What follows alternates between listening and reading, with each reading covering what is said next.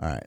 I can't tell you how many times at the end of a season, like youth season, or 2 weeks ago was the high school season, or 2 weeks before that was the girls' season, when people will look at me and say, do you get a break after this?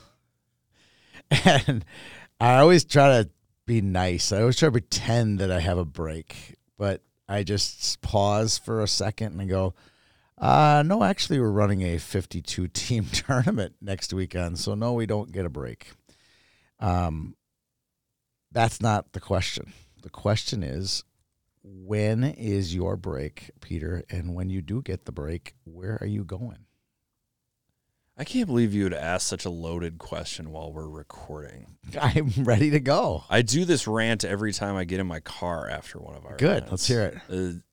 There is no break, but it's kind of like shooting yourself in the foot and then being mad that you got shot in the foot, because we do this to ourselves. Yes, We do this to ourselves.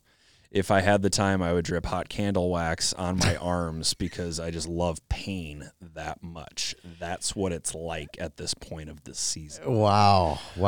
So dark. To be totally honest, there is no break. There's no real break. I mean, I'm going on a break. I'm taking 10 days off. Yeah, you're going on a break. There will be some magical award or event or referee dinner that pops up during the spring that all of a sudden requires 4 days and 45 hours of attention. You have been given plenty of PTO where you can take breaks. That's true. Where are you going to go? That's the question. Not hot candle wax on your arms.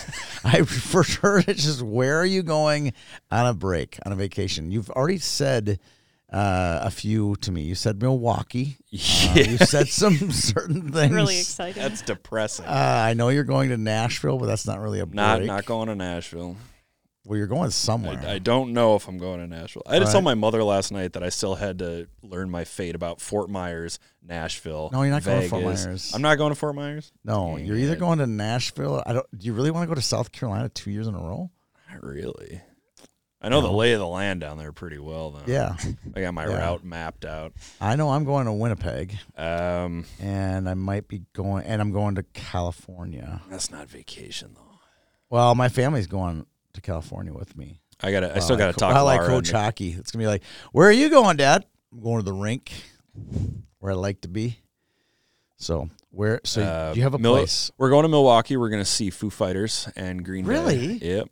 I'm jealous. Yeah. That makes Milwaukee sound better. It totally does. Not a big live music guy, but we're going to go to that. And then going to Itasca State Park. Wow. With my whole family. That'll be fun. Yeah, that'll be a good time. And then, are we going to go anywhere else? I was trying to talk my dad into going to Toronto with me, but he won't do it.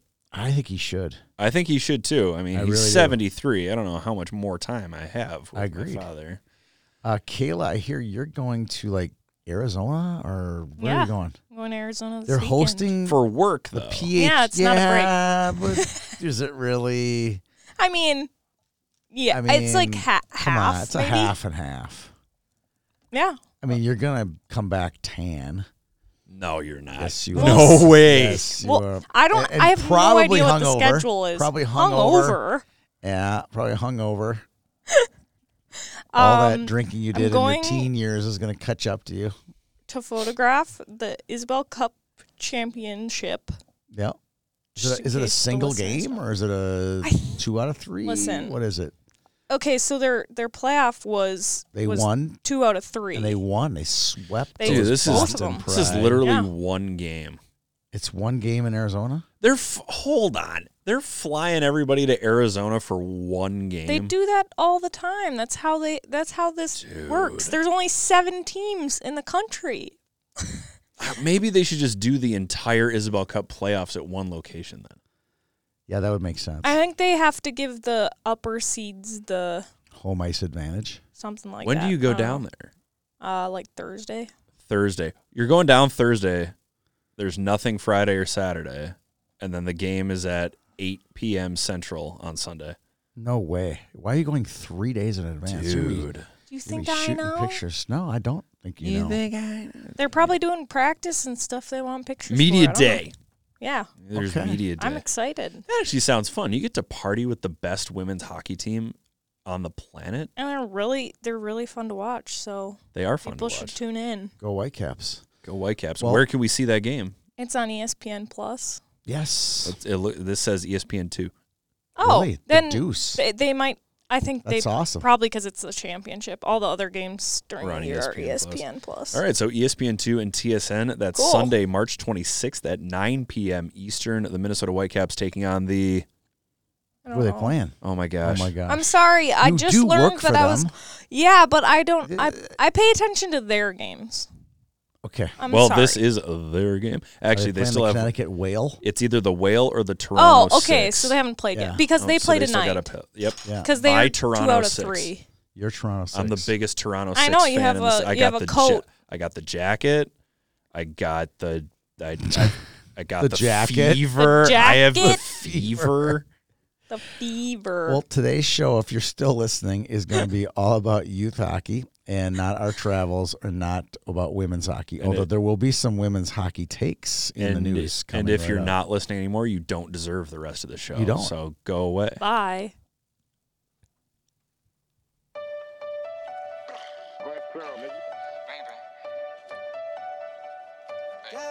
You need to stay up out the streets if you can't take the heat.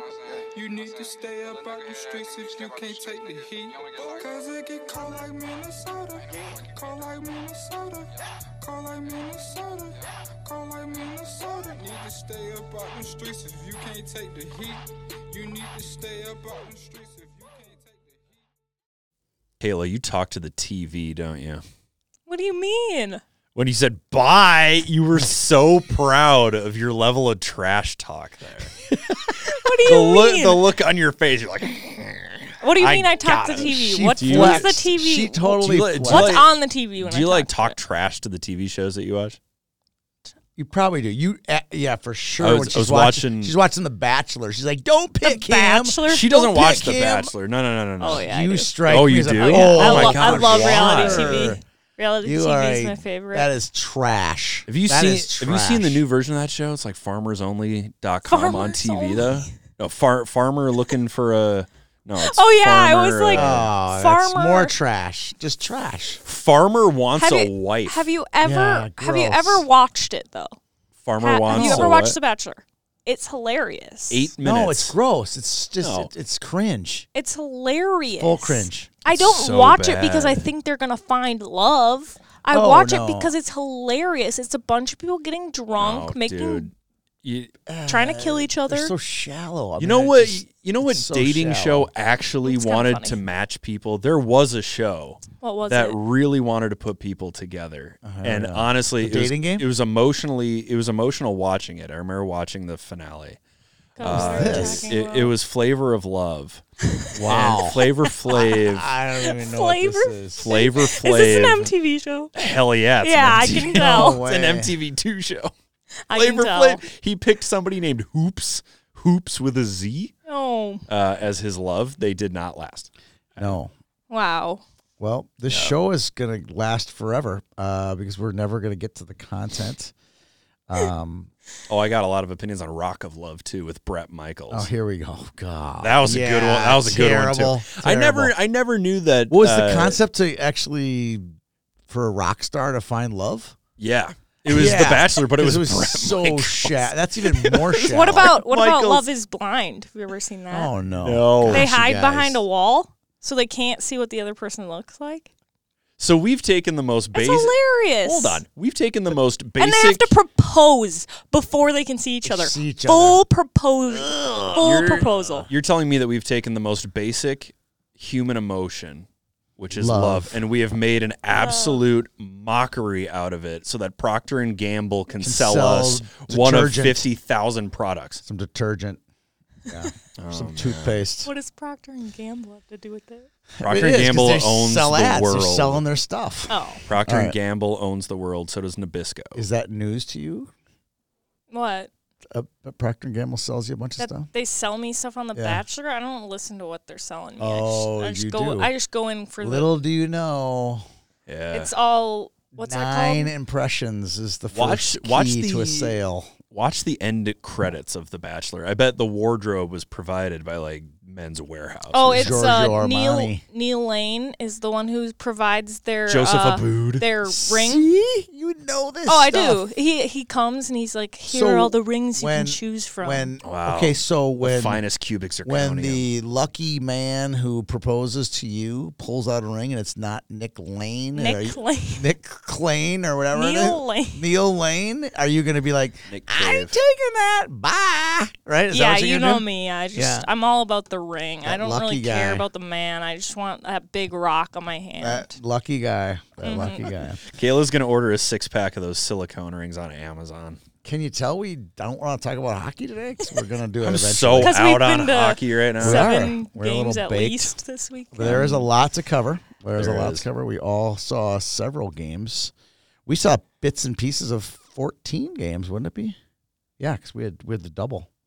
I had 8 on Friday. I had 4. You would have had 8 on Friday. 14. Yeah. 14. Yeah. Bits and pieces of 14. 14 games. When you're going back and forth on that Friday, it's quite the madhouse. Okay.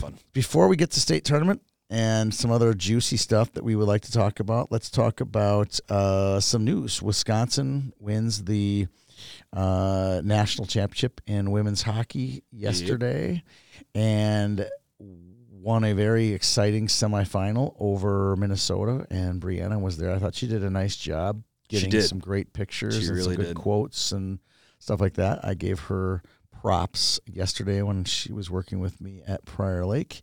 5 Minnesota girls hockey players, women, were on that team. And one heck of a troll, I thought, by the Wisconsin SID or whoever's in charge of posting those things. They said that Wisconsin is now the state of women's hockey, which I found to be amusing, considering there were 0 women from Wisconsin on the team. 5 from Minnesota, at least 1 from North Dakota. Yep, Berta Curl.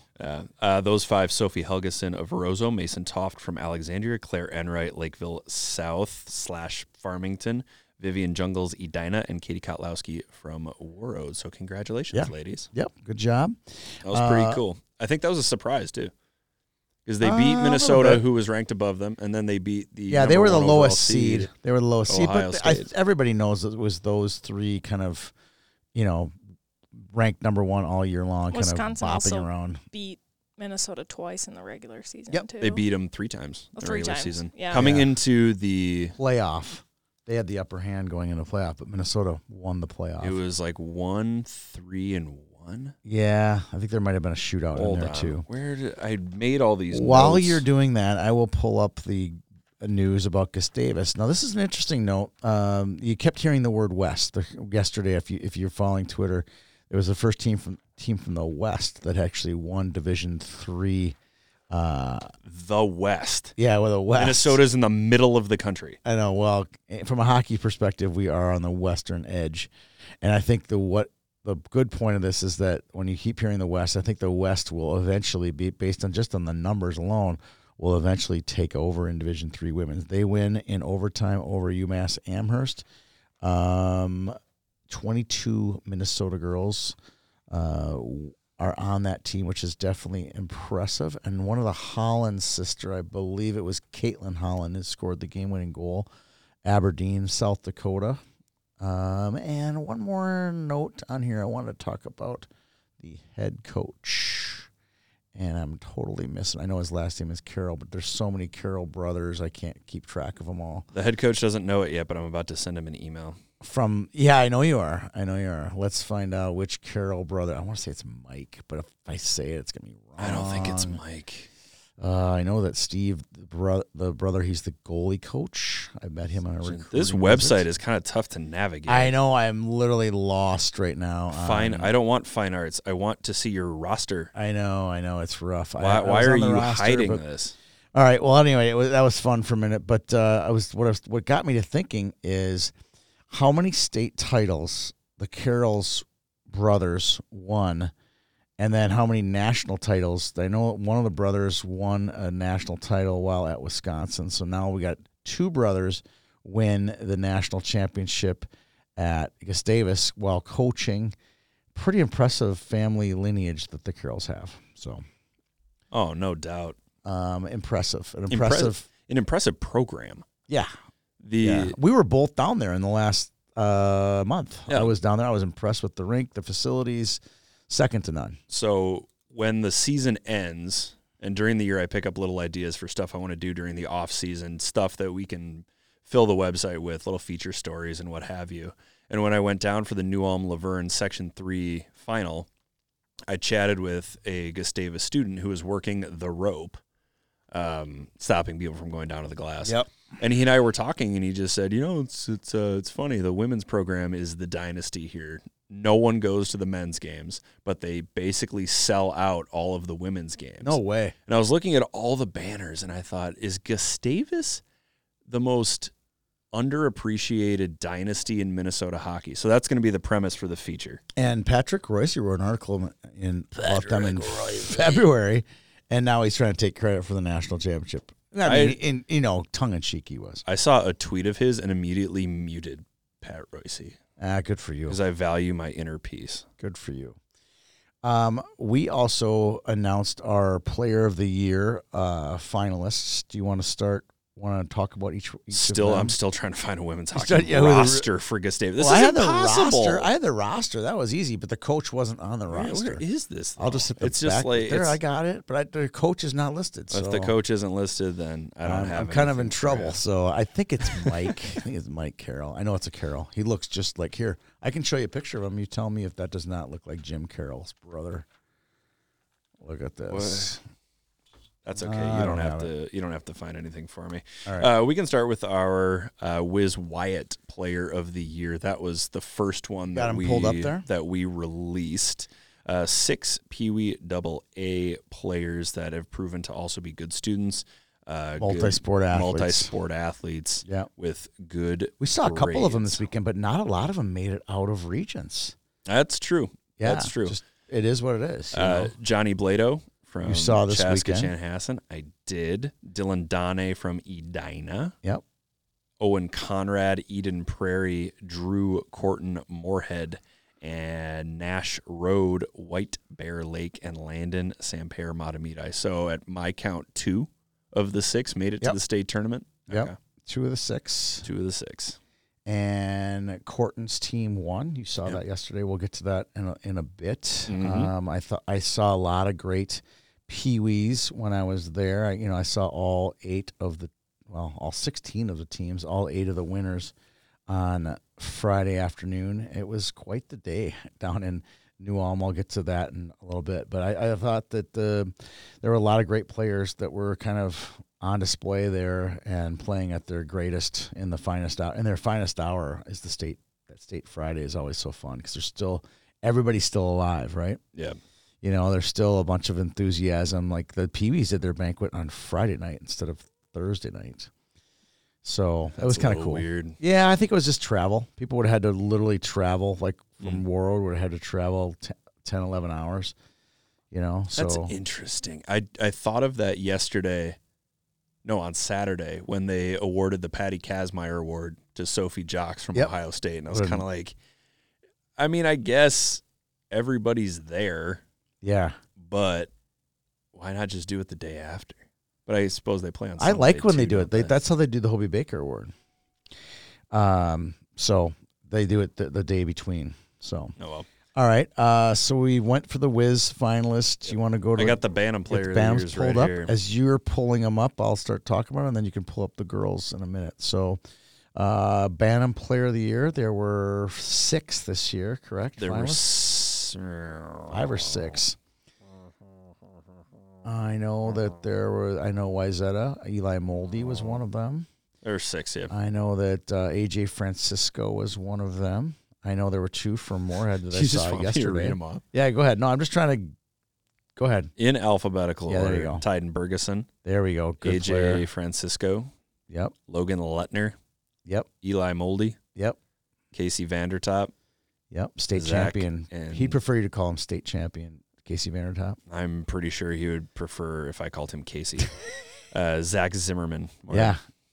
Those 3 were on display yesterday. Bergeson And they were a huge part of the game. Freddie Schneider gets the game winner, but KC made some beautiful end-to-end rushes and really made. He scored on a 2-on-0, and Brad Soderberg's like, I think it was more like a 4-on-0. I mean, they just got trapped on a shorthanded situation, and KC was able to score. It's actually feet were behind the goal line. His stick was ahead of the goal line. He was able to slide it past Hudson Ferry on a beautiful 2-on-0 to get the scoring started in that first game. So I was quite impressed with the ones that I saw this weekend. That's for sure. Well, it's nice to know that the people that we privately poll for these awards aren't lying. Right. Wouldn't that be nice? Right. No, they were dead on.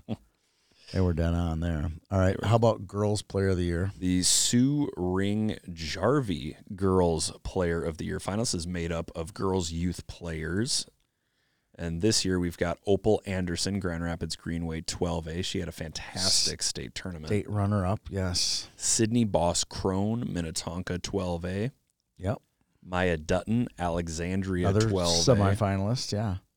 Tala Hansen, Wyzetta 15A. Mm-hmm. Gianna, we still don't know if it's cheesy or Casey, do we? I'm going cheesy. You're going cheesy? Okay. Gianna Marchese, Rosemount 15A. I went to high school with a kid who had a last name spelled the exact same way. Really? And then Amelia Such, Centennial Spring Lake Park 12A. She had another good tournament, too. She'll get her name read off again. I think a lot of these girls get their name read off when we get to the tournament and top It's scorers. almost the inverse of the Pewees. It's like every one of these girls did make it. the state tournament. Yeah, they I think did. Rosemount made it. No, they did not. Oh, they didn't? Okay. They did not. Just a little bit about the award. Sue Ring Jarvie Girls Player of the Year Award is named after one of the pioneering figures in girls and women's hockey in Minnesota's history. The Roseville native Sue Ring Jarvie, at that point Sue Ring, native, organized and played on the first University of Minnesota women's hockey club team in 1974. She's the daughter of Jane Ring, another matriarch of the girls hockey scene in Minnesota, who helped form teams in Minneapolis, St. Paul, Minnetonka, Hopkins, Burnsville, Mounds View, Bloomington, and Roseville.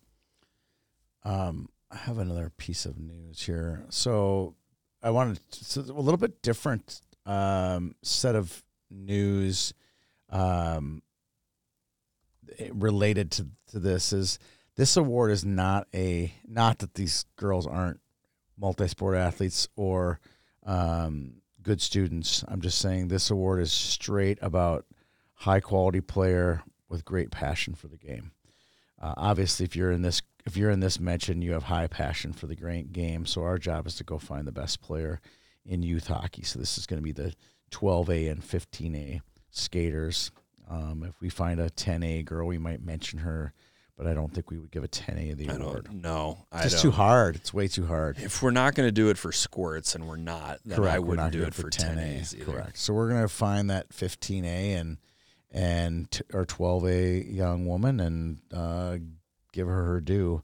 I think we made some good choices here. A lot of talent on this list, man. Here's an interesting little factoid here. We are also involved with the Jane Ring and Sue Ring Jarvie Hockey Scholarship, where 3 winners will be announced in the next 10 days, and their seniors in high school will be each receiving a $3,000 college scholarship. So we will announce those 3 winners and do interviews with them sometime in the next 10 days. So I'm excited for that. 2 of them are local, and 1 of them is from the 218. So when we make that announcement, it'll be a fun little time to engage with 3 outstanding hockey players. I can speak for all 3 of them. They're great hockey players, and they are obviously good students as well to earn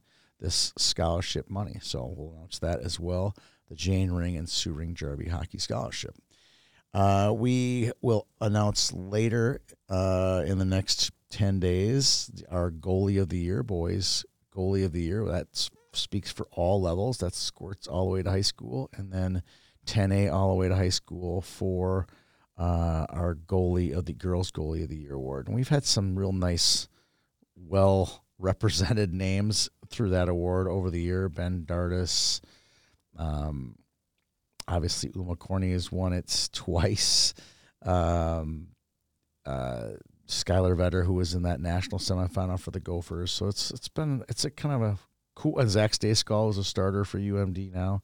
It's a nice award that's had some good history to it, and we'll announce our finalists here in the next week or so. And when we hand out our awards, when I get back from my trip, probably mid-April. So I'm excited to hand out those awards. We've already handed out our boys and girls high school winners. Any thoughts on those, Peter? Nope. They were both Mr. and Miss Hockey, so there wasn't much to it, but I thought that those were the two best players that we saw at their respective classes, correct? I would say yes. That process, I mean, it's over. We picked them 2 weeks ago. Right. And it's not our intent to pick Miss Hockey and Mr. Hockey. It is definitely not. But that's just how it shook out this year. It did. We've gone against the grain. We had Matt Gleason instead of Blake Biondi. We've had Kukkonen instead of Peart. But what I also want we had what's her name? Emma Connor instead of Peyton Hemp. But what I also want to reiterate is that we're not going to pick who we think the best player was just because they win Miss or Mr. Hockey. Like, I'm not going to give it to a different player just because I want it to be different from that award. I felt both of our award winners this year were highly deserving. I agree. I had no problem with it. I know you and I had discussions. I know our staff had discussions about alternate winners for both, but it just didn't work. Oh, yeah. It worked to be perfection, and it all worked out. It was a collaborative approach here. We do have a new award we're coming out with this year. It's a dedication award. It's an award that goes out to a person, a player in the state of Minnesota, any age, any level, who has shown a great dedication to the game and has had to overcome some adversity in their lives. And we have already chosen our winner this year, and we'll hand that out the same day we hand out our youth award winners in mid-April. I'm kind of excited about that, Peter, to be honest with you, because it gives, you bring a kid in, a young woman, young man in, and put the jersey on them, give them the plaque, and they're going to stand next to a Wiz Wyatt winner, a goalie of the year winner, a girls player of the year winner. I think it's kind of neat that they're going to all be considered in the same group, because I think what these kids do, the ones that are overcoming adversity, sometimes harder than being a great hockey player. Well, I'm not disagreeing with you. I'm just saying the way that was phrased makes it sound a little bit like a charity award. No, it's not. It's a hell of a lot harder to maintain that dedication for the game when you're not one of the best players. It's a lot harder to smile when you're not in the winner's circle all the time. So Correct. With a nod to our players of the year based on their talent and their production and how they played this season, it's wearing that jersey when everything goes right for you during the year, that's not all that hard. No offense, kids. Correct. But when things don't go your way, and they don't go your way in such an extreme manner, the ability to keep showing up is the most underrated talent of them all. I agree. Before we continue, we got to talk a little bit about our sponsor, Map South Hockey. They've been with us since 2017. Yeah, 2017 as a sponsor.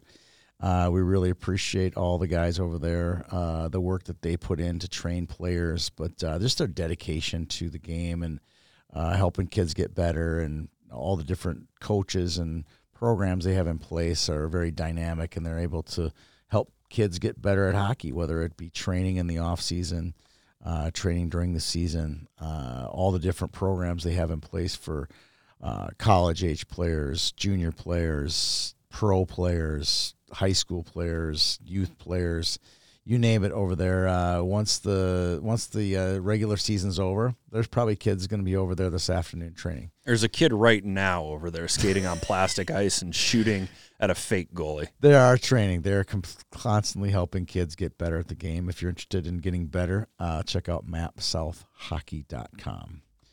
All right, let's go over some sights and sounds of the state tournament. Sight on Sound. I bet you can't tell me what business that ad is from. No idea. It's from Sight on Sound. It's based in Moorhead, Minnesota.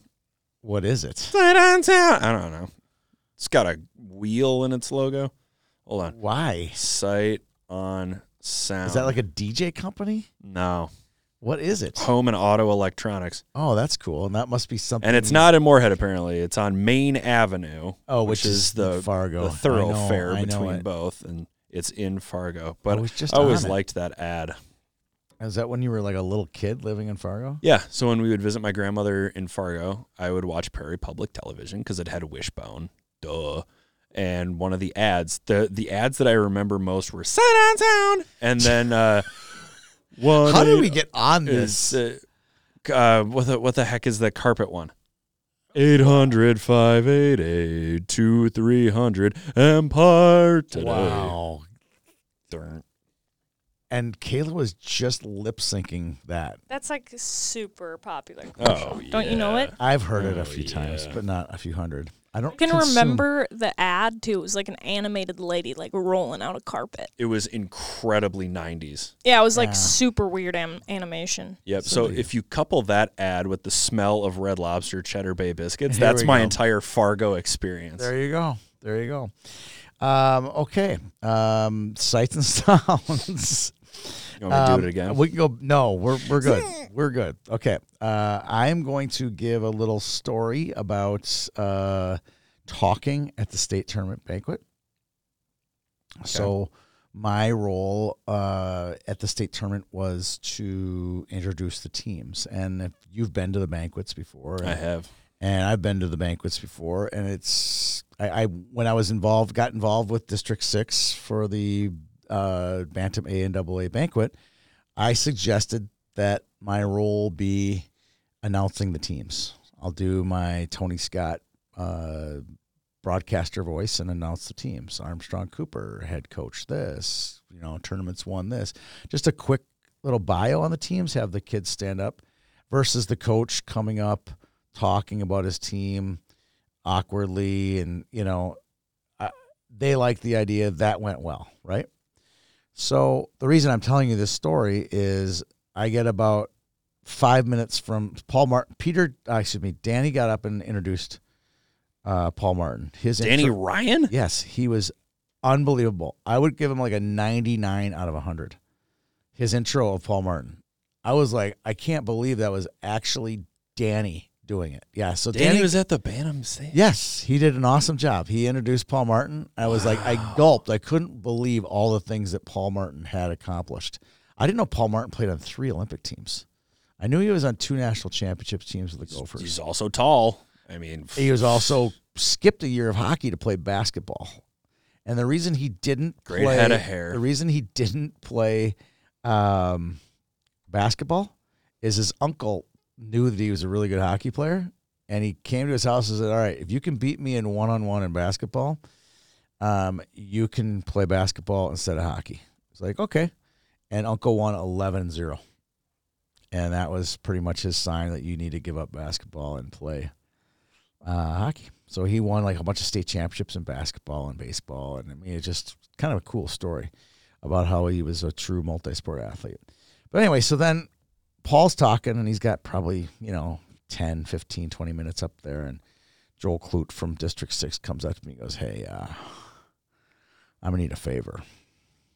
I'm like, what's that? He goes, I need you to go really long on the speech here. I'm like, what do you mean go long? He goes, the foods are not ready for like the last 200 people out of the 700 here. And if you finish this thing up real quick and tidy, they're going to be pissed. So sounds like a you problem, bro. I got my sheet. I'm ready to go. I'll be done here, and I can wrap this thing in 8 minutes if you want me. If I go slower, I can maybe get it to 12. He goes, no. We're talking like 20 at least. I'm like, thankfully I had given a speech at the state tournament a couple of years prior, and I wrote it for some reason, and it was on YHH. So I just pulled that bad boy up, and I gave, we'll call it a Reader's Digest version of that speech after I introduced the teams.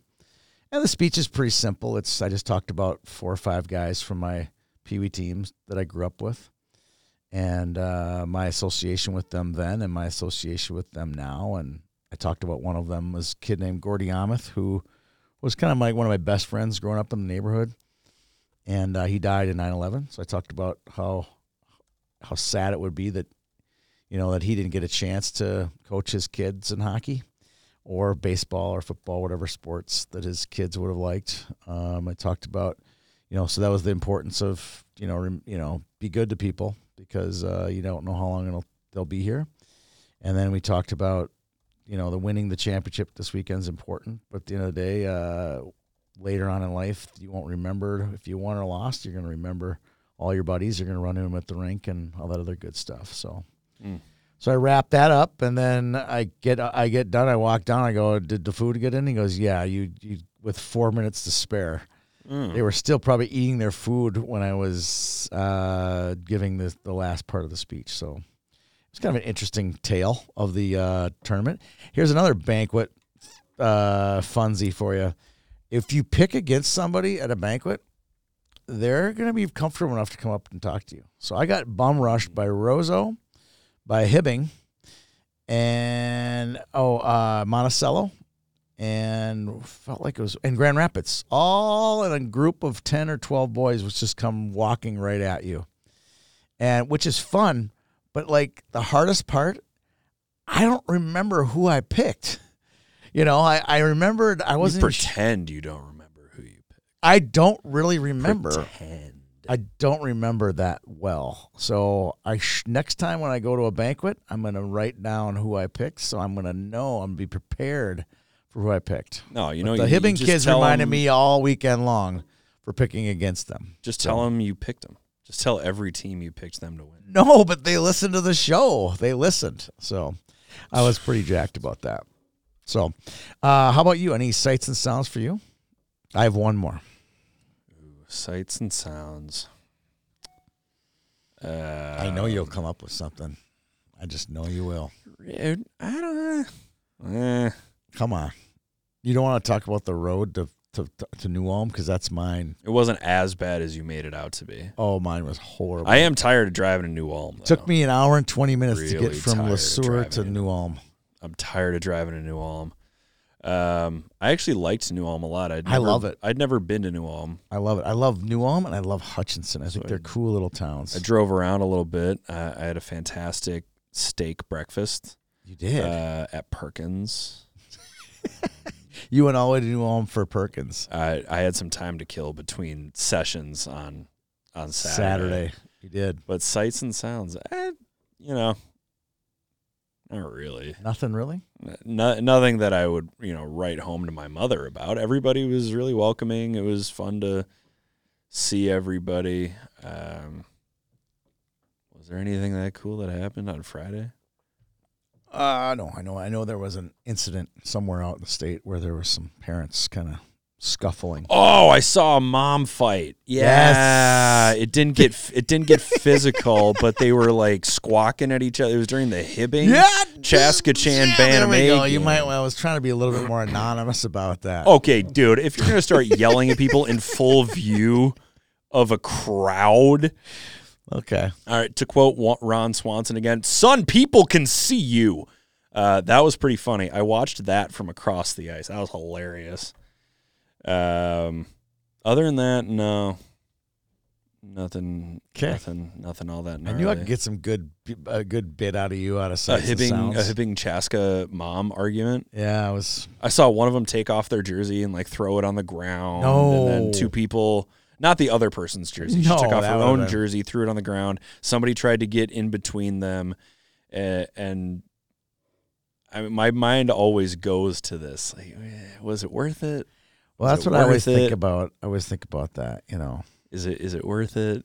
Is it worth it for the team that's timing the other team? I will say this. I am a parent of 3 kids that played competitive sports. Yeah. And in one shining moment, I will say this. I'm not judging because I got tossed out of a baseball game as a manager on a horribly blown call. Okay.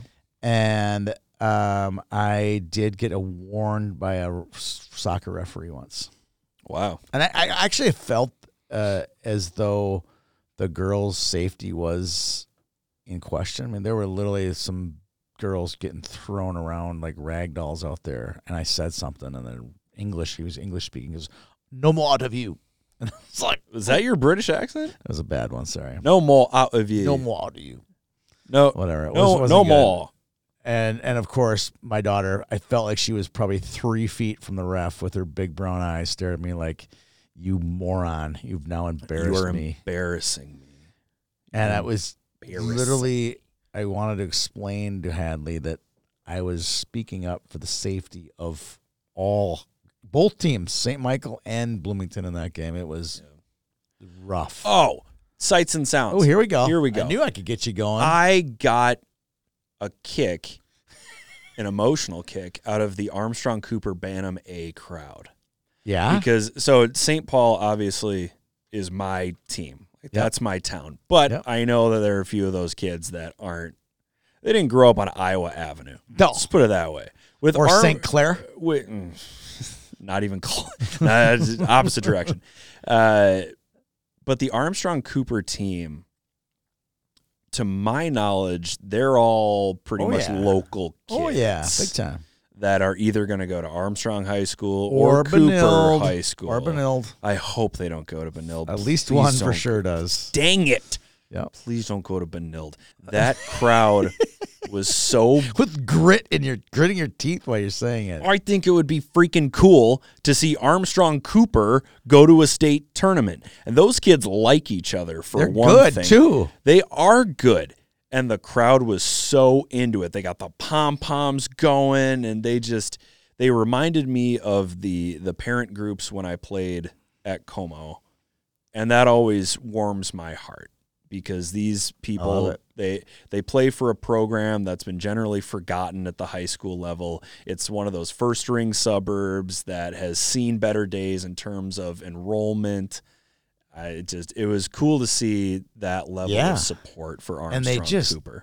They had a great season this year. Unfortunately, it just fell apart. They did against Monticello. Monticello had a great crowd too. Rink 2 at Dakota. Did the Monticello coaches have the red jackets? They did on Friday too. Rink 2 at Dakota was so much cooler than Rink 1.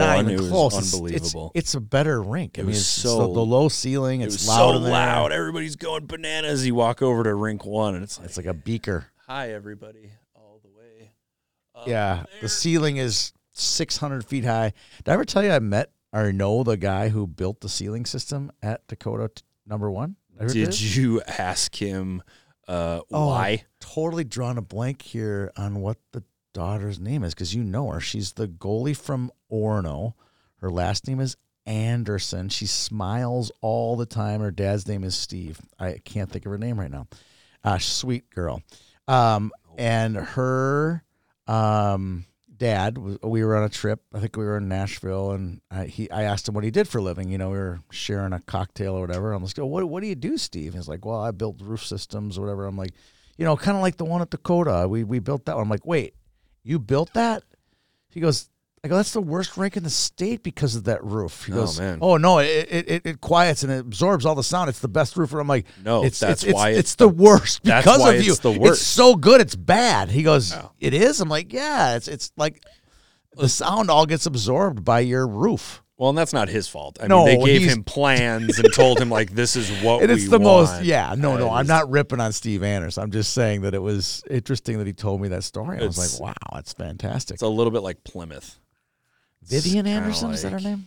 Viv. You know what I'm talking about. It's never Vivian, it's Viv. She's really good goalie, Number 30. Too. Yes. Viv Anderson. Yep. But those rinks always bum me out. It's just too big to really feel anything. Rink 2 was sick, though. It was. Rink 2 was sick. Okay. So are we done with sights and sounds? Did I do anything else cool in New Ulm? Everybody was super nice from Minnesota hockey. Yeah.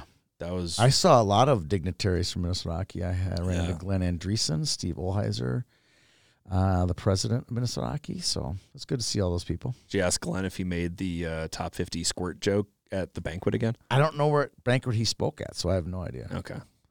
Paul Martin was at our banquet, was the keynote speaker, and I'm hearing that Shakopee might be getting the PBAA and A next year. So thank God! I can't wait to get back on 169 South.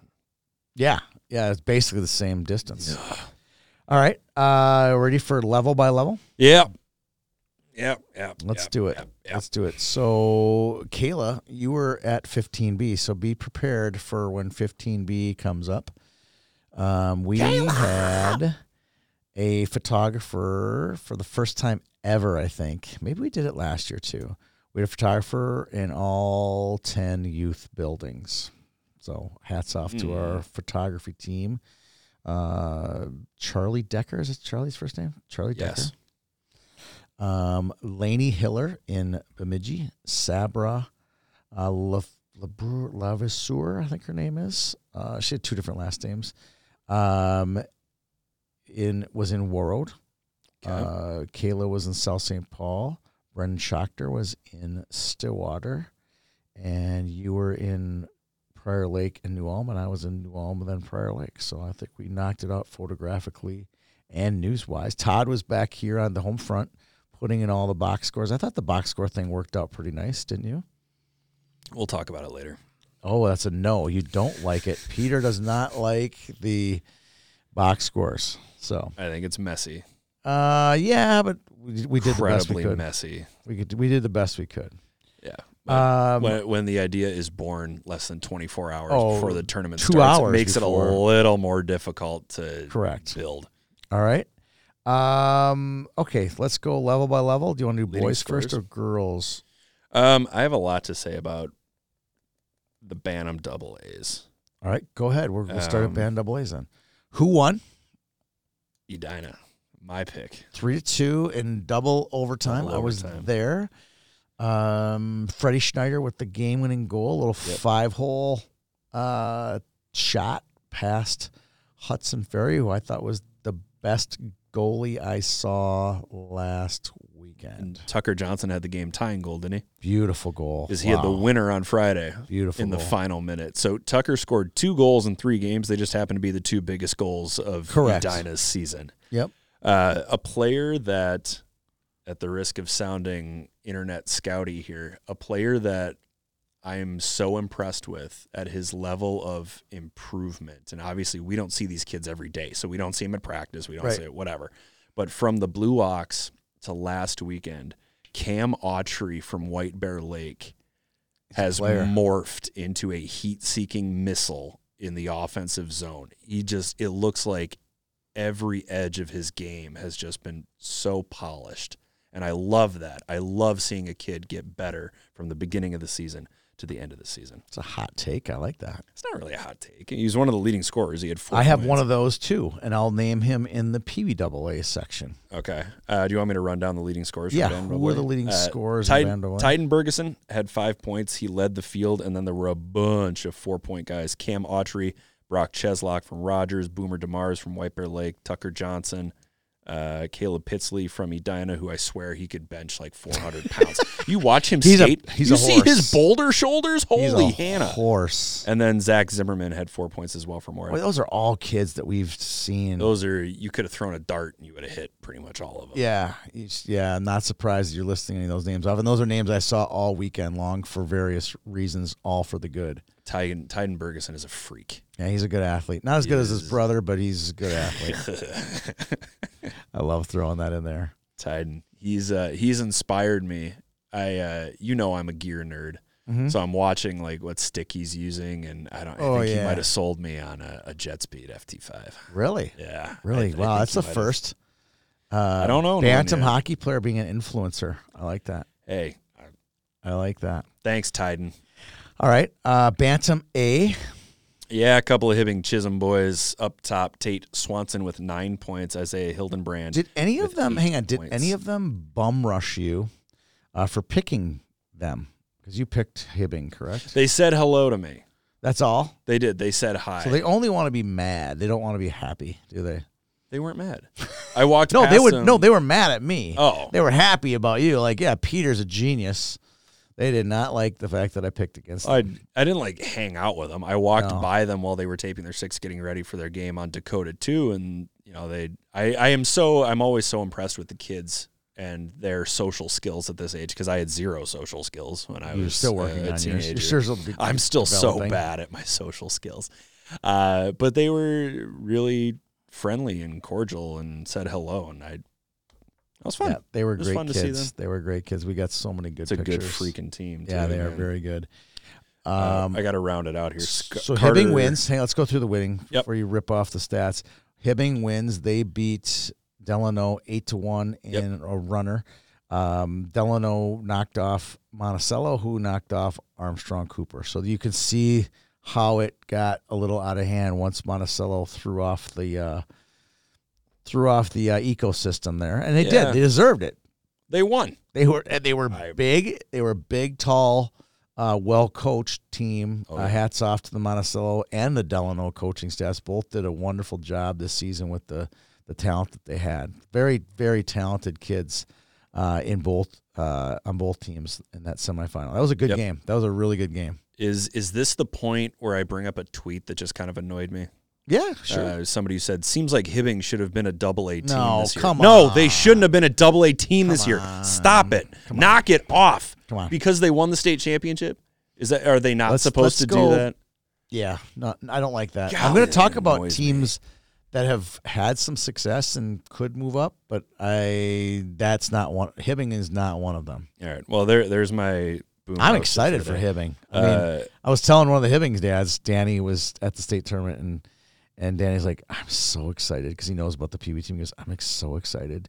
We get to go to the Memorial Building now because it's been fairly off limits since Perunovich left in 2016. Mm-hmm. We've had no reason for 6 years to go there. Now we have lots and lots and lots of reasons to go to the Memorial Building, which excites me. Rounding out the Bantam A's, Carter Skulstad from Armstrong Cooper had 4 goals and 8 points, and then Arozo Duocade Hovda and Mac Mertens each had 7 This points. Mac Mertens kid can absolutely fly. I don't think I saw a faster human than him.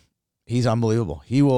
I'm telling you now, he projects out to be a fantastic college hockey player. I don't know. I couldn't believe how fast he was. I don't know if any of these kids play multiple sports, but just judging from their bodies, I think half of Rozo's future offensive line plays for this hockey team. There's some big dudes on that team. There's some big dudes. I had heard now because you hang around the banquet, hang around the boys, hang around the rinks. I did learn that they had like an 18-person roster. They had 18 players in the entire Bantam group. So instead of splitting them nines and doing all this stuff, they just made one big team. And I think they might have squeezed down because they were below 500 on now rankings. So they squeezed down the roster a little bit, probably shortened the bench a little bit to once playoff time got around. But the other 18 got to play all year long. Yeah. And then when it got to crunch time, I think they probably played the Mertens boys a couple bit more shifts. They made it to state. Give them hats off to them. I made this comment to a parent. We were talking about ice time, and I'm an advocate for ice time for everybody. Okay, everybody's here. Everybody's paid. Everybody should play. Once you get to the state tournament, the final 3 games of the season, equal ice time that doesn't exist. And should it exist? Isn't the point of the state tournament to win it? Right. I agree. And this is coming from a kid who was not like put you out on the ice in crunch time. Okay, I rode the bench in crunch time. All right. Bantam Bees. Who won it? Prior Lake Savage. Don't forget the Savage. Prior Lake back-to-back. Yep, back-to-back. Jacob Thomas led the tournament in scoring with 11 points, followed by Tyler Carlson and Tyler Sparney, who had 9 points. Sporney, S-P-O-R-N-E. Whatever. I had to type it out yesterday. That's how I know. 9 points each. All 3 of those guys played for Prior Lake. Yeah, and I got a Prior Lake tweet this morning from one of their coaches or something and was proud of their team and thanked Tony Scott for not picking them. I love that. Love that. I was wrong 6 out of 10 wrong. Yeah, so was I. We suck, basically.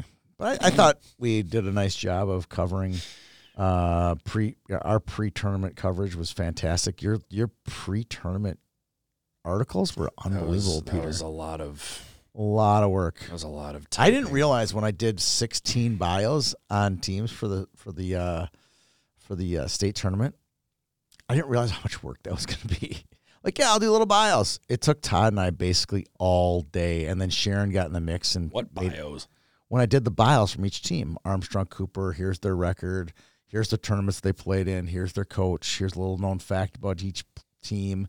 Where was that? That was at the banquet. That was how this I was announced for it. Banquet. I did 16 teams. I'm like, oh, it'll take me a few minutes. It took us basically all day for literally a 12-minute speech. Well, okay. Here's a little behind the curtain. That's why, because I've written a state tournament preview before that is a normal written essay form. Yes, with photos. Trying to do this many levels, it's just not going to happen. Yeah. It's just not going to happen. And if it did happen, it wouldn't happen equally because I know more about certain teams and certain groups than others. So I'm glad that we've gotten away from that. Because, number one, it makes it a lot easier to simply look at the numbers. And the numbers evens it out for everybody. 15B got just as much pre-tournament coverage as Pee Wee AA did because of those Now Rankings numbers. Yep. So I used Now Rankings as my rankings platform, and I had a little known fact about probably 11 out of the 16 teams. And then I went up to the coach or team manager and got a little factoid, and we had a lot of fun. I mean, I think the presentation went well. What's next? I hope so. Bantam Bees. Nope, we already did Bantam Bees. We're on to the Pee Wees. Oh, yeah, that's right. All right. We're on to the Pee Wees. Pee Wee AA. Moorhead goes back-to-back. Coaches were incredibly excited. Were they? On the bench. I have a picture of them hugging each other during the semifinals. That's pretty cool. They had, I talked to Josh Arnold yesterday. Mm-hmm. His son, he had two sons playing. Yep. I think Mark Cullen had two sons playing. Matt Cullen had two sons playing in, back-to-back, one's in New Ulm and one's in Prior Lake. So it was tough for them to, Josh told me this story. Like, I don't remember how it exactly goes. I think it was on the Bantam bench when you were down in New Ulm, when Joey scored in overtime, he got a text or something that during their semifinal game against Rogers, that's when they found out. And he looked over at Matt and goes, Joey, overtime, win, Matt, Josh, fist bump, onto the game.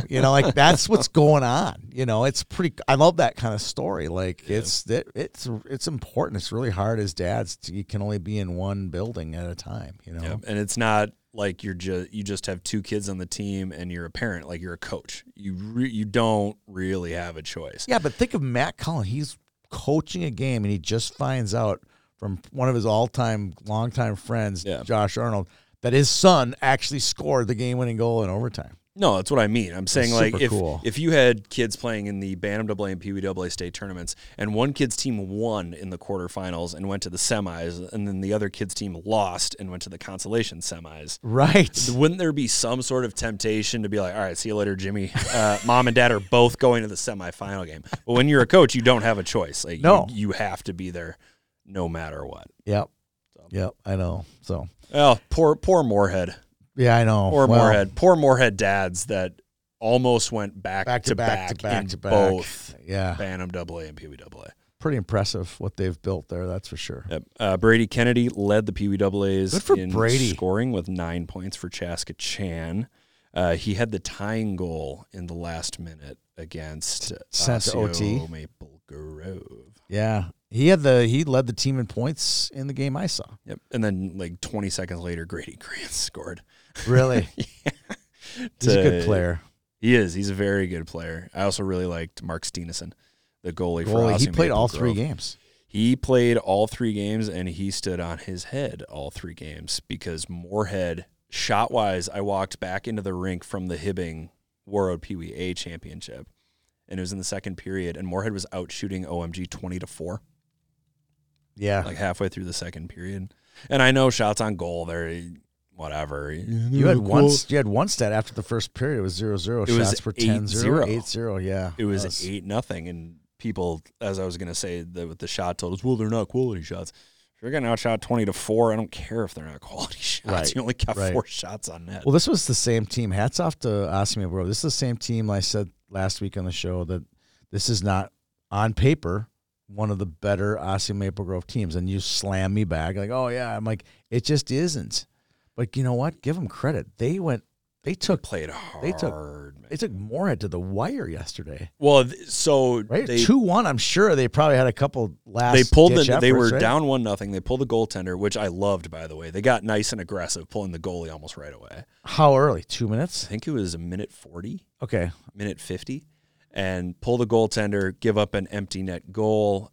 Grady Kranz, he had like the last effort to hold the zone, and obviously he was disappointed because the shot goes in from like the red line. And he's on one knee, and he's kind of taking his time getting up, and another player skated over to him, patted him on the shoulder. They got up. They scored. Yeah. They're within one. Like, we have life. We're very close. And, I mean, Moorhead held them off. But I was standing next to some Osseo Maple Grove boys. It might have been the Bantam AA team. But there was a real belief. There was a minute left, and they had a shot to tie that game. So, yeah, that's where it gets interesting. Hats off to those guys for sure. Right. Joey Cullen led Moorhead, the leader for the champion, with 5 points. All right. Pee Wee A. And by the way, hats off on you on that Dana Coulter tweet. That was, if that isn't the most seen tweet, it was your best tweet. It was our best. That was our best tweet of the weekend. And had Brianna started the shutter half a second earlier on the oh my gosh, Strukel, Michigan goal. That would have been the best picture of the weekend. Yeah, she was close. Michigan. She was really close, but it was just her angle was absolutely perfect for it. Down in that corner, she was on the goal line when he released it. You know, it just happened so fast. That was an unbelievable athletic play by Jackson Strukel. Pee Wee A. Speaking of Hibbing, how about I had those quarterfinals on Friday were all just, it was absolute madhouse in that North Rink, didn't you think? Did you had North Rink games? It was just a madhouse in there. Yeah, I don't know how I'm not in charge of scheduling or administering or I know where you're going with this. But you would have liked to see both state title games played on the nicer rink. Or yeah, I think maybe the reason they did it that way is because of the Olympic and the regular. Just let them play. I mean, I guess, but it's the last day of the season. Just put them on the Olympic. Let them play back to back. You know, you're racing between two rinks. It's never very fun. Well, and that I don't mind that so much because it's not Minnesota hockey's job to schedule the state tournament games to make it easier for us to cover the game. I know. I get that. It was just, it's a bigger crowd on the South rink. There's more places to sit. It's the nice rink there, and the North rink is pretty clearly the auxiliary rink. But it's not bad. It's not a bad one. No, it's not a bad one. I've seen worse. Cole Swanson led the division in scoring and the champions, Hibbing Chisholm scoring with 8 goals and 16 points. He's a man-child. Whitaker Rewerts in his 19th year as a Pee-wee had 10 goals and 14 points. And then right behind those two, he won his second state championship. He did. He's a third-year I think Pee-wee, Swanson did too, yeah. Yep. Are they both third years? Both are, yeah, I think Swanson was too. Avon Huntvet and Roderick Jackson. How's this for a pair of Marys? 5 goals for each, 5 assists for both, and 10 total points. How about Connor Lund? Did he make it in there too? He was close. Okay. I don't think he ended up with 10, but he was close. He had to be. The 3 captains. They're special. They were just overjoyed to go get that I feel trophy. like, you talk about the big 3, with this year's junior class with Ryan Lund and Pilgrim and Murray Marvin. I think this is the next big 3.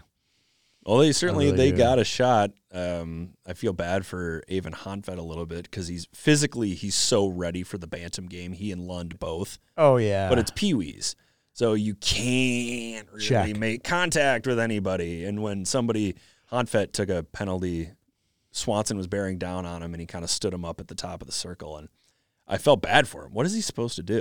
I don't know. What is he supposed to let him go by? And then turn and chase after him? I think you can step in front still, can't you? I mean, you can go through the hands, they always say. They got tangled up a little bit, and Swanson went down. And I think if he didn't go down purposefully, he did a nice job selling it as he was going down, though. So it was a penalty no matter what, but I felt bad for Huntvet. Just not what am I supposed to do here? Correct. I'm with you. So Hibbing over Warroad. Hibbing parents very, very pleased with their young men. They're very, very excited. I believe it. Okay. PWB. North Shore's Cade Norman leads the division, scoring 9 goals and 10 points. Okay. 9 goals and 10 points? 9 goals, 10 points. That sounds like my kind of stat line. A little line. bit like Amelia Such's stat line from 12A's to 5 goals, 6 points. Yes. 2 Roseville guys, Cameron Grubidge. Is that what I wrote down? Grubidge and Easton Schmidt both had 7 points. All right. I will find who won the state tournament. Woodbury. All right. And neither of us saw either of these games, did we? No. But I am going to find the PWB leading scorer for Woodbury. Hats off to Woodbury. I bet it was Woodbury dominated. Ford Regan, maybe? Woodbury dominated the B levels. Yes. 12B, PWB. They won another one. 12A, 12B, and PWB. Yes. It's a big weekend for Woodbury. All 5 made it to state. The 12s, the PWs all made it to Parker state. Gorlitz, He 5 goals and 6 points. Okay. Yep. So he was just outside that top 2. Well, they won it at the Gardens in Warroad. They had beautiful uniforms, too. That all cream look. I like that. The cream breezers. Sweet. Looks good. Moving on to girls. 15A. 15A. For those of you hoping for a little variety in girls high school hockey, is it coming? Edina wins the 15A state championship. I believe that's back-to-back 15A state title. Well, you were there last year. You would know. So back-to-back 15A state champs for the Hornets, who also won 12As last year. So the same group is back-to-back national champions. National champions? They could be if they played. Got it. Audrey Davis led the field with 7 goals and 7 points. I love that stat line. I love that stat line. Hey, you'd rather have her score the goal than give up a goal trying to make an assist. All right. Tallahanson, 4 goals and 6 points. And then Charlotte Thurl, 2 goals and 5 points to round out the scoring leaders for the 15A tournament. Tallahanson from Wayzata. Yep. 15Bs. All right, Kayla. Here we go. Here we go. You were in South St. Paul. Any sights and sounds? Faster. How about a sight and sound? Faster. How about sights and sounds? I don't know. They were very nice. Tell us about the Wi-Fi. The Wi-Fi was just not awesome. Great. Okay. I had to use my hotspot. All right. It was working really well. It was dark in there for you photographers. Dark. Yes, we were well aware of that. It was fun to watch. Osseo Maple Grove White won. Yep. The leading scorer was what's her first name? Watson. April Watson. Yep. Yeah. So the championship game though, it was Moorhead versus Osseo Maple Grove White, and at the end of 2, it was the shots on goal were 22-9 Moorhead. Really? Yeah. So Moorhead was. What was the score? Was the score at the end of 2? It was 2-0 Osseo Maple Grove. Really? Okay. Yeah. So, the Osseo Maple Grove's goalie was not letting any in. All right. That was kind of fun to watch. I always like watching the goalies. Yeah, because your brother is a goalie, right? Yeah, I've always liked. I mean, when he was like a peewee, ever since that, I just love watching the goalies. So. All right. And I got to see the little Minnetonka goalie save 45 shots in the first day of the tournament too. Oh, yes. She had 45 saves out of 48. Brainerd? Yeah. I think it was Brainerd. That's the one we talked about. Said I think it was the first game. Minnetonka could beat Brainerd, that would be the big upset. It was 2 A teams ahead of them. She was not letting any in. She looked really good in the net. So. Oh, that's good. Oh, there's no shortage of good goalies in Minnetonka. Well, and Moorhead in the game before it was like 7-2. So I kind of thought Moorhead was going to come in and beat Osseo Maple Grove. If they had, that would have made me the ultimate. Actually, it would have tied me with Todd. Todd was the ultimate pick'em champion this week. He was. He had 5 out of 10. You and I had 4. If I would have gotten Moorhead, that would have made me 5 for 10. Ashlyn Hoffman led the tournament in scoring. Yep. 6 total points. I like seeing that champions picture with the big old Packers in the background. That's good, isn't it? She's from Osseo Maple Grove Black, and then Brooke Lane and Caitlin Shirley. Yeah, Caitlin Shirley played for Moorhead. And she got 4 in one game. Yeah. She got 4 in one game, so she had 1 in 2 other games because she had 5 total. Yep, she had 1 in the... that was the other interesting thing in this championship game. It was 2-0 until like 3 minutes left, and then Caitlin Shirley scored, and it was 1-2. And in my hog pile video, you can see Moorhead almost chipped one in with like 2 seconds left. Really? So they were going hard at the net, but that goalie was doing a really good job. So in your hog pile, you were waiting on hog pile, so you have actually converging too at the same time? Well, that's the ultimate hog pile. Nice. Well, it was like awkward because I was like, okay, I'm going to film with 10 seconds left, but they're like going at the goal really hard. So you can see the goalie still like, goal. I could have, yeah. I mean, game tying. Yeah. Well, my hog pile didn't turn out so well for Bantam AA, so.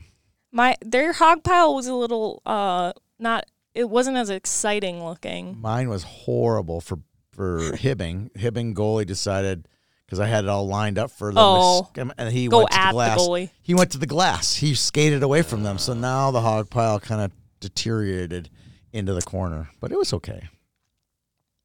All right, what's 12A. Next? 12A. 12A.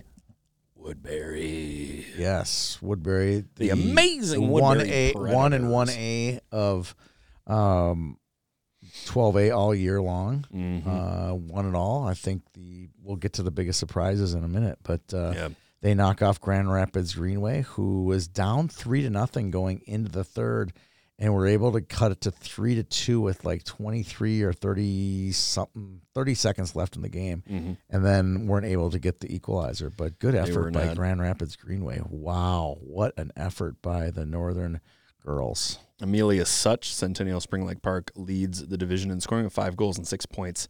And then a trio of players: Barrett Carroll from Minnetonka, Bentley Creel from Alexandria. Each had 5, as did Kayla Helmberger, who led the champs in scoring with 3 goals and 5 points. Good work by the Predators to win another state title for that association. Yep. That just seems to be kind of like Woodbury peaks at Pee-wees, and then they just kind of, by 8th and 9th grade, they kind of deteriorate off into the private schools, right? The 15s were state semifinalists last year. 15, yeah, the black, yeah. Yep. All right. 12B. 12B. Woodbury, again, Woodbury Black. Lucy Halata leads the champs with 3 goals in 3 games. Rockridge's Catherine Morley led the entire division with 6 goals. 9 points. 9 points. So the future looks bright in that Woodbury association. Yes, it does, and it looks bright in Rockridge as well. Yes, it does. Woodbury Black allowed 1 goal in 3 games. Shutouts in the semis over Wayzata Blue and Armstrong Cooper in the finals. All right, let's talk about the top 5 surprises from the weekend. I'm going to go 5-1, okay? Okay. Number 5, we just talked about this Osseo Maple Grove state champion white team from 15Bs.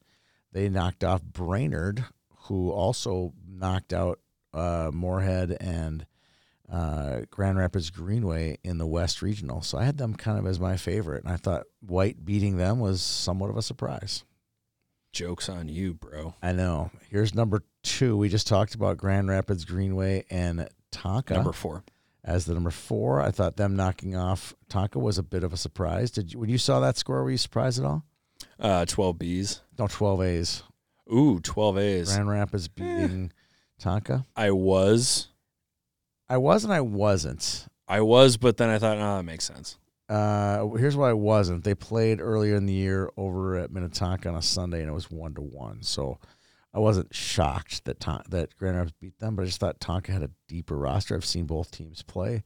I was a little surprised there. And then number 3, you were at this game, Monticello beating my pick to win state, Armstrong Cooper. Tell me about that game. Monticello goaltender played well. He has a cool helmet. He does. Nathan Popple, not Ryan Popple. I don't know why I thought the kid's name was Ryan when I sent out that tweet initially. Nathan Popple had a couple of goals in that game. And Monticello just played well. They're physical. They got some. I think they were helped a little bit. Armstrong Cooper was just snake bit. Were they? Yeah. I will say this about Armstrong Cooper, though. Nobody holds the zone better than that team. Really? That's a good they could not. They didn't clear the puck. Monticello couldn't clear the puck, and Armstrong Cooper just couldn't get that last shot off. Got it. Number 1 ranked Marshall goes down to Wayzata Blue in the first round, I believe, right? Yeah, first round. Quarterfinals. Down in Faribault. That was a surprise. I would say that's the second biggest surprise when I saw that one come across the wire. And then obviously the biggest surprise, which got me some more bum rushes. I got bum rushes at the banquet. Then I got bum rushed again on Saturday by all the Grand Rapids kids when I arrived at the Dakota Arena. Grand Rapids beats Osseo Maple Grove. You saw that one as well, Peter. Tell me about it. I saw that one the whole time. It was a shooting gallery for Osseo Maple Grove. I can't tell you. You hear that? Do you hear that buzzing? No. I hear the buzzing. Okay, maybe it's just me. It's more like little static sounding. Yeah. No, I'm hearing the road, 35W, which is 100 yards from us. Sorry. Yeah, I saw this almost the whole game. Sammy Nelson, I can't tell you how many times he had a point-blank shot from, like, the top of the circle, and Carter Casey just enveloped it. Carter Casey, 41 saves on 42 shots. I have not seen a goaltender at any level who is faster going down and getting back up than Carter Casey. Yeah. It's down, up, down, up, down, up, down, up. There's no hesitation for him. He is 99.99% of the time he is in the correct fundamental goalie position. He played his tail off. It was interesting that the next day when they played Edina, they got the lead. Yeah. They went up 1-0 on a nice little power play, and they had Edina really flustered and frustrated into the second period. I'm like, they're going to do it again. They're going to be in the state final. I started playing out the story in my head, and eventually Edina cracked the code and were able to get 3 goals on Carter Casey. But, man, for a few minutes there, like when a team's leading that's not supposed to for 6 minutes, 8 minutes, 9 minutes, and now you're like start thinking in your head, you start playing the video like, wow, they are going to upset them again. I thought they were going to pull it off, but they did not have enough in the tank, and not enough. They didn't have a goal scorer, to kind of go in there and put up 2 or 3 goals to really put the fear of God into the Hornets, kind of like Moorhead had yesterday, where they have a couple kids that can really snipe. Mm-hmm. It's funny you mentioned that, because when Grand Rapids was playing Osseo Maple Grove, and they were holding this 1-0 lead like it was made of glass, and Osseo Maple Grove scored to make it far more of a contest, and you could see almost every head just dropping on the Grand Rapids bench, because I think a couple of their guys were like, all right, you know what, we had our 1-0 run, they just scored, now it's time for OMG to overtake us. Over, yeah. And then they didn't. They were up 750. I'm trying to read this game sheet. I can't really tell who scored what. Jens Aunen made it 2-0, and then with 3:09 left, Cale Braid scored for OMG to make it 2-1. And it just felt, I was next to the Grand Rapids bench, it just felt like a few of those guys were like, well, here we go. Really? The floodgates. But they held on. They did. They held on for the win. And right now I'm trying to find Carter Casey's numbers from the weekend. I bet it was good. I would also bet that it was good. He came up and greeted me yesterday as they were walking out the door after their third place game and thanked me for firing them up and not picking them and always doubting them. It was good motivation for their team. I'm like, hey, whatever it takes. There he is, Carter Casey, a 2.33 goals against average, a 9.35 save percentage. Those are basically his Bantam Elite League numbers. Yeah, he was the MVP of the Bantam Elite League. He was. He also faced more shots than anybody else as soon as this game sheet refreshes. The next closest was Gavin Baida, who faced 85 shots, and Carter Casey faced 107. Yeah, it was a shooting gallery on him in the game that I saw. It was, and he far and away had the best save percentage of goalies who played 3 games. It's time to shout out our second sponsor of 10 Minutes with Tony Scott, Lakes Area Realty. Realtor Joe McCullough. He's got places in Minnesota and Wisconsin. He can help you out. You can reach Joe McCullough of Lakes Area Realty. His office number is 612-874-1916. That's 612-874-1916. His cell number, which he told me I'm allowed to tell people, is 651-303-8521. That's 651-303-8521. You can also reach Joe via email on the Lakes Area Realty website. I know you've had some showings on your house. How is that whole process going, Peter? Here's the reason I love Joe. So Laura and I are still looking for a house. Mm-hmm. It's not like we've bought a house and now we're trying to get rid of this one. We still need a place to live. Okay. Right. And obviously that makes us very nervous because we would prefer not to sell our house and have no place to live while we're looking for another one. And because Eric, Gwen, this is Peter. I don't want to live in their basement again. They kicked me out of the house when I moved home from college. So in any case, with the economy where it is right now, thanks a lot, Silicon Valley Bank. You just screwed me on a house. Everything's a little bit in flux right now. Yep. So Joe is taking a cautiously optimistic approach where he's shopping the property around kind of under the radar. So we don't have a for sale sign in front of the house, but he knows other realtors and they have clients who are looking for what we can offer. It's a 2-bed, 1-bath bungalow in a vibrant and diverse, wonderful neighborhood. Listen to you. In St. Paul, across the street from True Chow. It's right on the light rail if you're into green energy. Listen to a listing. Wow, this is amazing. But what he's doing is that he's shopping it around to a few people that are in the market for a home like ours. So it's not simply, here's a net, we get what we get. It's more of I know some targets that are looking for a property like this. I'll shop it to them privately, and then that way we can work something out where you guys aren't homeless while selling this house. So it's still a process. The market is very interesting right now. It is. So if you need a realtor, he'd be a good guy to go to. Right? He would be the best guy to go to. Joe also cares about people, for one thing. That's a good thing. That's a real good thing. Well, thanks to them for sponsoring the show for all 18 episodes this winter. LakesAreaRealty.com. He is on their realtor roster. All right, last bit before we say our thank yous. I want to talk a little bit about associations. It's just like you brought it up a little bit. Like word association? No, we could do that too. Free association? We've provided enough humor for today's show, but I want to talk about a few things that I see. It's like things that I see on the internet. And I'm going to throw these out as talking points, not one thing that we're like in support of. Like this isn't really an opinions section. We can save that for later. But just certain topics. And here's a topic that gets thrown at me a lot, or it was thrown at me in the last 10 days. It's Minneapolis PWA team. They have 8 Pee-wee teams in the city of Minneapolis, which is fantastic, by the way. That's a lot of kids playing traveling hockey in Minneapolis. This is great. Mm-hmm. Their highest team is Pee-wee A, and many think that they should play Double-A.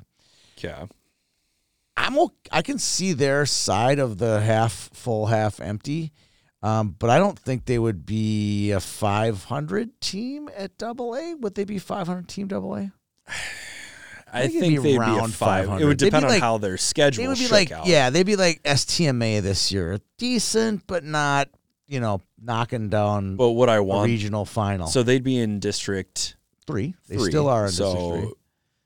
But I'm thinking of District 3. They'd be playing against Wayzata and Maple Grove 7 times each. But they would also be playing against Edina and Eden Prairie and all those, because District 3 and District 6 merged their leagues for PWA.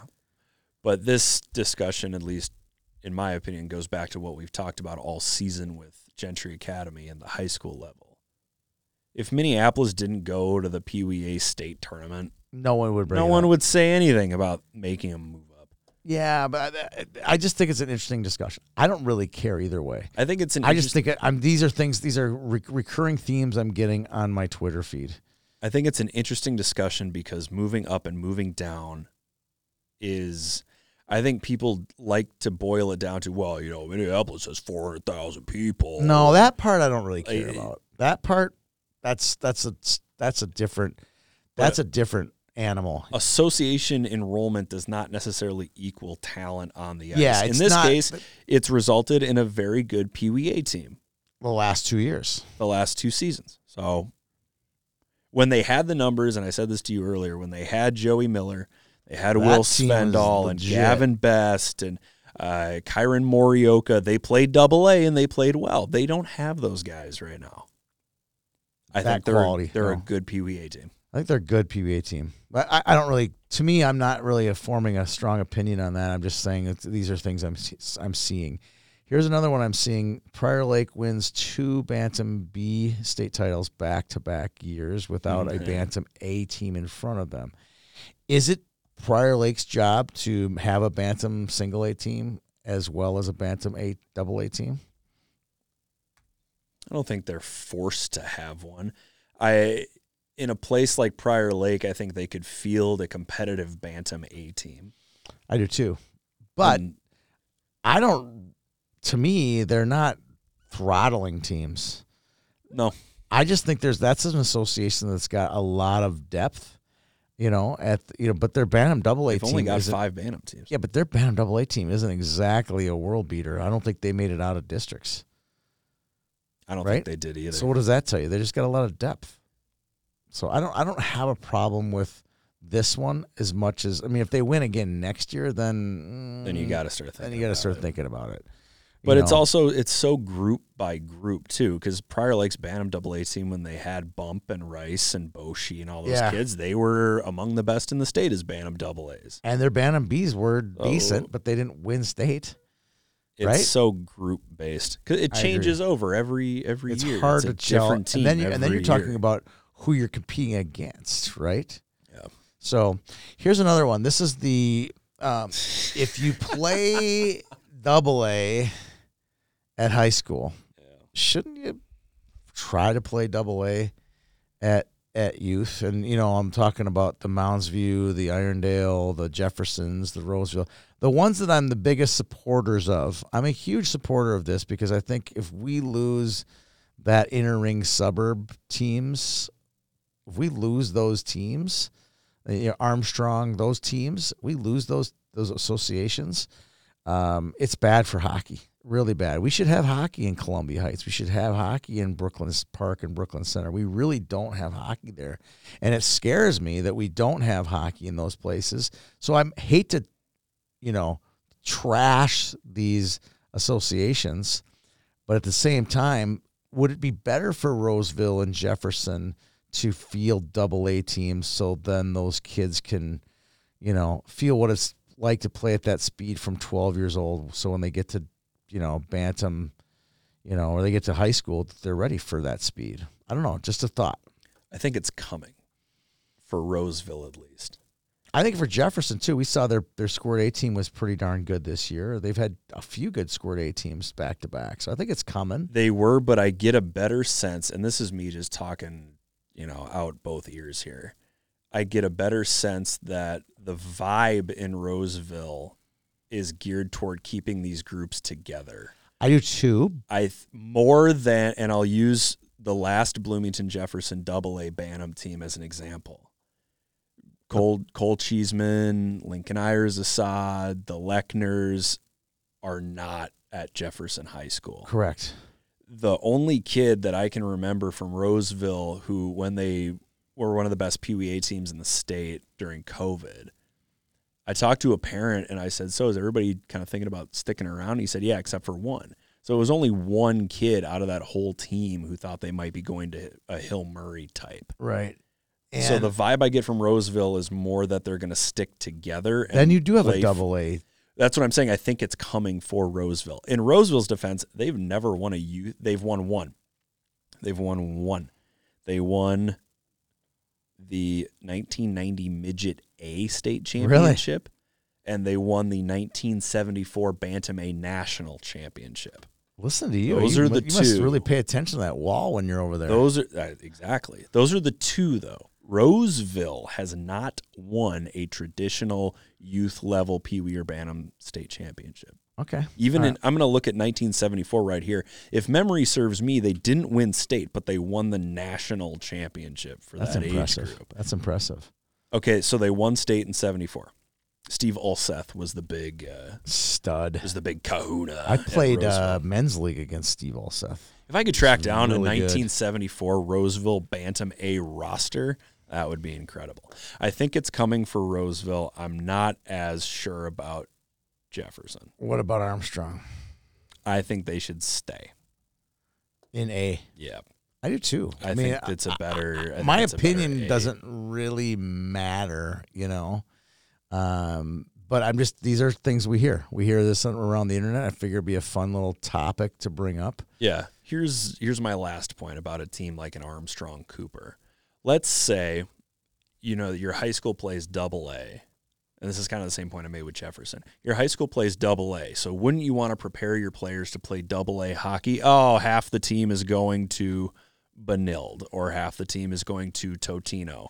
So you're telling me that we just went from Bantam A, where we went 40-5 and went to the state tournament and finished third. You want us to play AA so that we can go 30-22 and lose in the second round of regions for the sake of development, when our high school program is not going to reap the benefits of that development. I just developed half of Benilde's JV team so that we could play AA. Yeah. Wouldn't you rather go to state if you're not going to get a crack at some of those kids? All right, you brought up Steve Ulseth, and you brought up a good memory there for me. Steve Ulseth? So here, I'm reading the 1981 roster for the University of Minnesota. Steve Ulseth was the second leading scorer on the team.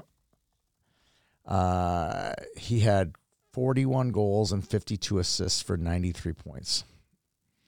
Okay. Guess who the leading scorer on that team was? He was second line, by the way. Give me a hint.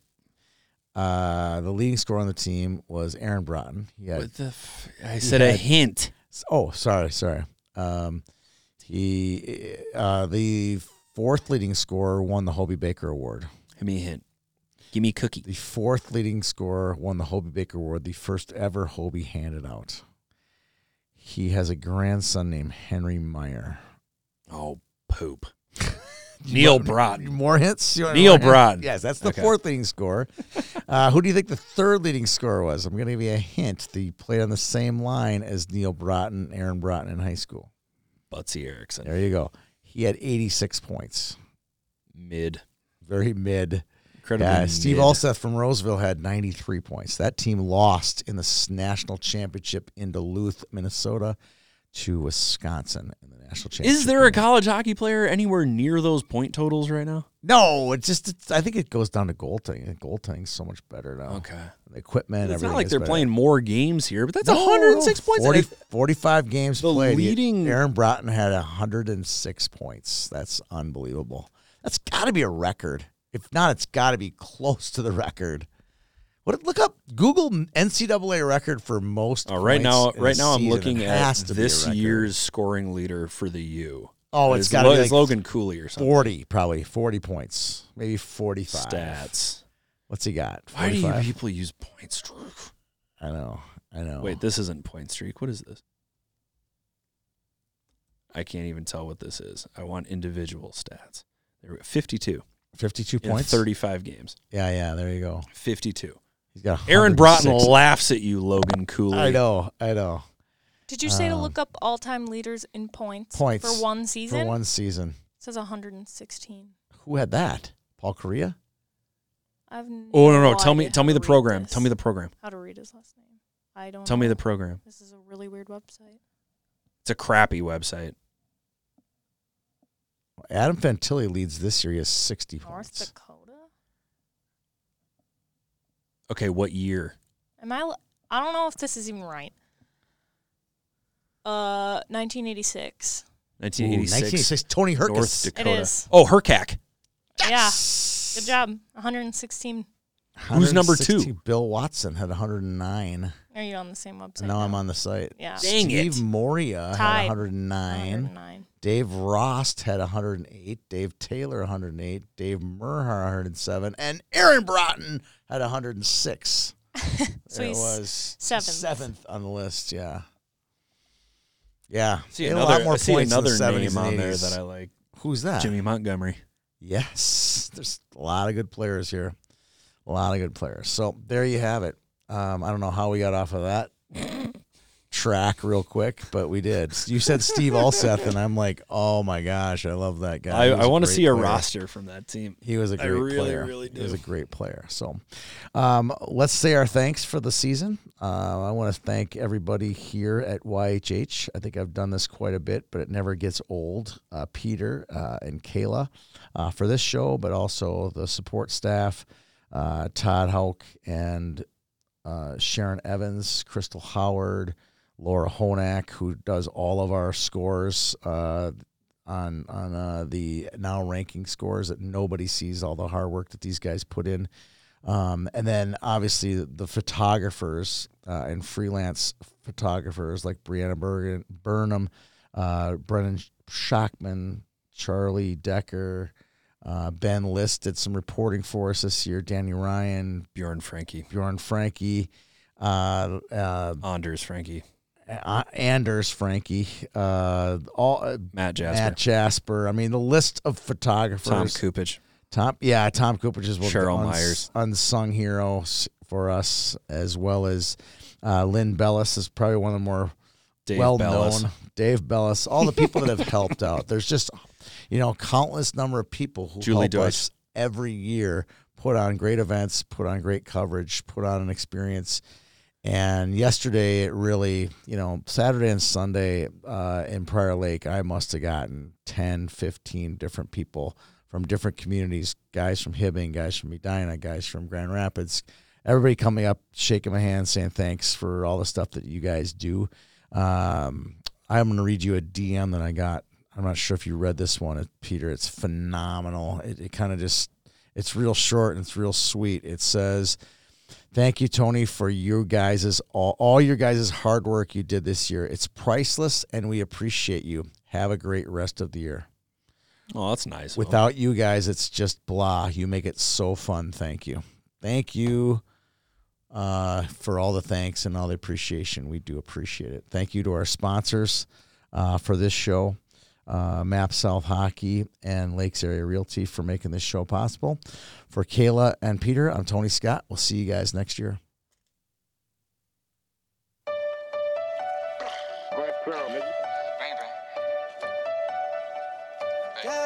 You need to stay up out the streets if you can't take the heat. You need to stay up out the streets if you can't take the heat. Cause it get cold like Minnesota.